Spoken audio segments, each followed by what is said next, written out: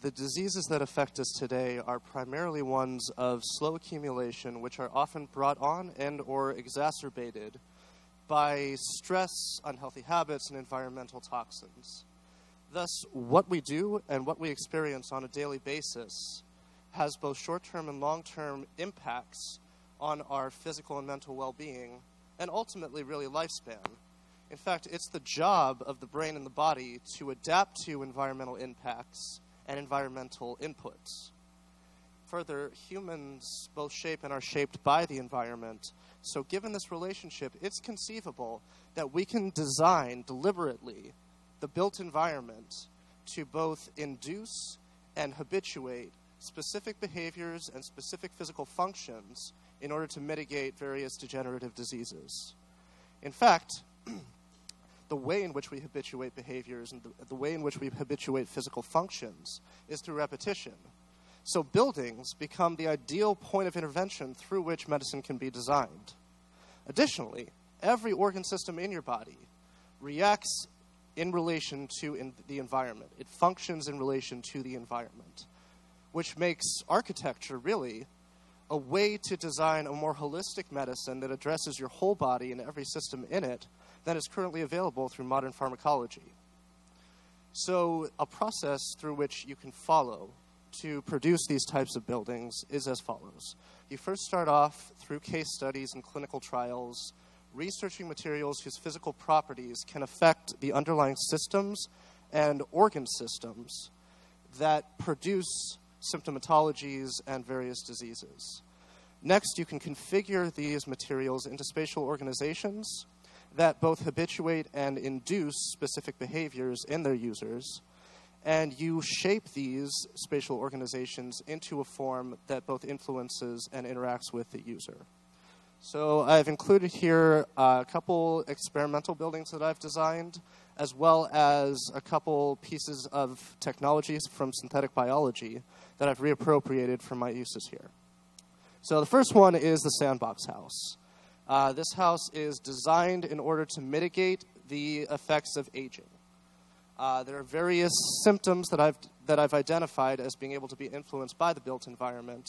The first one of which is the degeneration of the vertebral column. So this causes slouching. The upper spine is often painful. It's often hard to walk. The next symptom is bone degeneration, which often leads to falling. It can lead to osteoporosis. If you fall, you often break something. And this, in fact, is one of the biggest fears of people aging in place, is falling and breaking something. The next symptom is a loss of your vestibular functionality. Your vestibular system in the brain is your sense of balance. So since your brain and your body are both use it or lose it mechanisms, if you slouch over, if you use external crutches to balance yourself, if you look down while you walk, these all signal to your brain that you're not going to use your sense of balance so much because you have external crutches, which means it will eventually deteriorate in its functionality, and you will have an increased likelihood of falling and breaking something. And the last symptom is sleeplessness. You get less sleep and less slow-wave sleep efficiency as you get older, which has impacts as far-reaching as memory, attention span, as well as cardiovascular fitness and health. And finally, that leads to longer, wider, thicker, and stiffer veins, cardiovascular arteries, that often get built up and can lead to heart attack. So the first materiological response that I have come up with here, one more, there you go, is to replace the floor with fine-grained sand. Fine-grained sand creates a moving, a shifting, soft condition to which your sense of balance has to constantly adjust. So you walk on sand and it moves underneath your feet, which means you need to constantly calibrate the ways in which you can balance your body on this moving mechanism. Furthermore, if you fall on sand, you're not going to break anything. No one's going to break a hip from falling on sand. Sand also takes 4.3 times on average more physiological energy to walk on. So just by moving from space to space in your house, you are getting aerobic exercise, which have impacts as far-reaching as cognition, memory, attention, as well as cardiovascular fitness. The next meteorological response that I came up with is based on research from NASA. So NASA uses these vibrating metal plates, and they make their astronauts stand on them for 10 to 20 minutes per day after they come back from space, having been in zero gravity. You don't use your muscular tension as much to balance yourself. Your bones are going to deteriorate, and you're going to lose a lot of bone mass. So standing on a metal plate for 10 to 20 minutes per day has been shown to restore a lot of the bone mass that astronauts lose in space. So I reasoned that you spend about 10 to 20 minutes per day in your shower, so I replaced the floor of the shower in this house that you can see there with a vibrating metal plate that is between 28 to 30 hertz per second in its vibrations. Furthermore, your slow wave sleep cycles operate at 12 hertz per second. Your fast wave sleep cycles are 14 hertz per second. You want to be in your slow wave sleep cycle more during your sleep to maximize the amount of benefits that you get from sleeping. So I've designed a bed module, one slide before, there you go. So I've designed a bed module built into the house that's built on top of a vibrating metal plate that's vibrating at 12 hertz per second that will hopefully be able to extend your slow wave sleep cycles. The next experimental proposition that I'm making in terms of medicine is based on a technique developed by a company called Biomason in North Carolina. And Biomason has found a way to combine bacteria and sand to make bricks. They propose this as a sustainable initiative because you're not taking natural resources out of the earth. You're creating your own. Sand is replenishable, and this will change the building industry, really. I propose, however, utilizing a byproduct of bacteria that's derived from the cell walls of gram-negative bacteria called lipopolysaccharides. And this type of product, bacterial product, is found in farm populations, primarily where the animals are. And they've done studies now that show that children exposed to these bacterial products are many times less likely to develop hay fever, asthma, and sensitivity to allergies.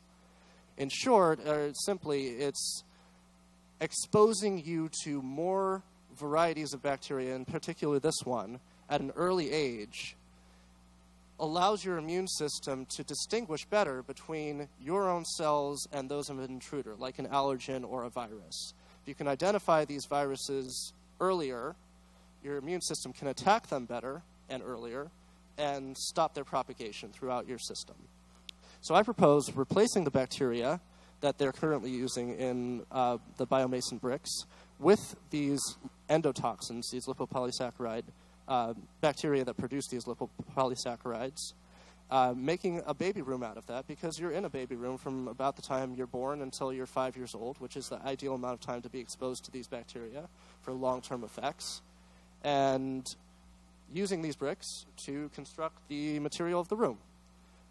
So next the next building that I've designed is a cognitive remediation school to manage autistic children in the classroom and to remediate their symptoms through the functionality and materials used. So the first classroom on the lower level in the next slide, or the first symptom that I'm addressing in autistic children, is a lack of eye contact. So autistic children have an aversion to, not a disability, but an aversion to eye contact in social situations. The next symptom is unresponsiveness to verbal cues or facial information. So autistic children tend not to look at people when they're talking. They tend to face away. Autism is a spectrum, so obviously not all autistic children display these symptoms, but in particular I can affect this through the built environment. The next symptom is overstimulation, the resting heart rate of an autistic child in response to the same stimulus that a typically developing child experiences can be up to twice as much with no indication on the face or in the body. So you can have twice as high a heart rate in response to, like, air conditioning or touching. The next symptom is unresponsiveness to traditional teaching methods. So I've created a classroom that turns the teacher into an interface through which information is both disseminated and given to.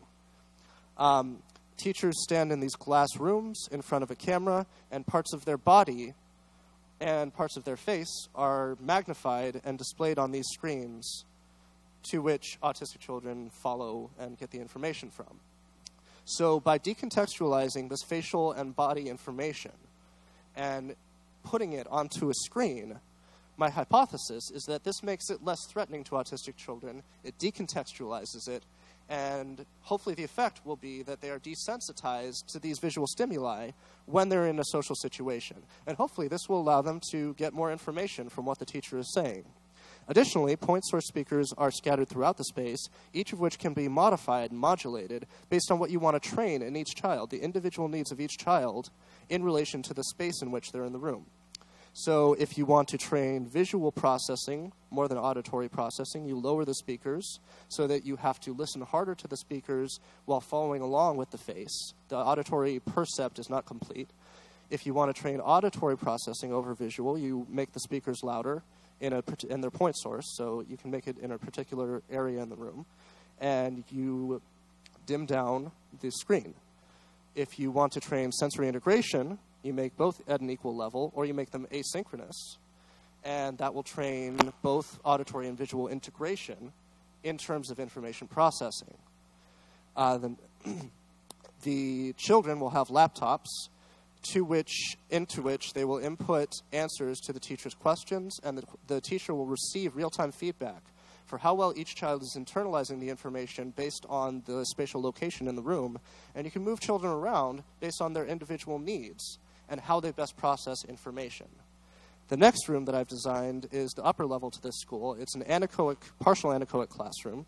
So anechoic chambers are typically used to test the sound of jet engines, sound equipment to make sure that they're not too loud for humans to hear. The geometric configuration of these foam wedges in a space, when done correctly and effectively, can make the interior decibel level -9, which anecdotally is soft enough for you to be able to hear your own blood coursing through your veins. And sound can also travel up to 1 foot in these spaces in complete anechoic chambers.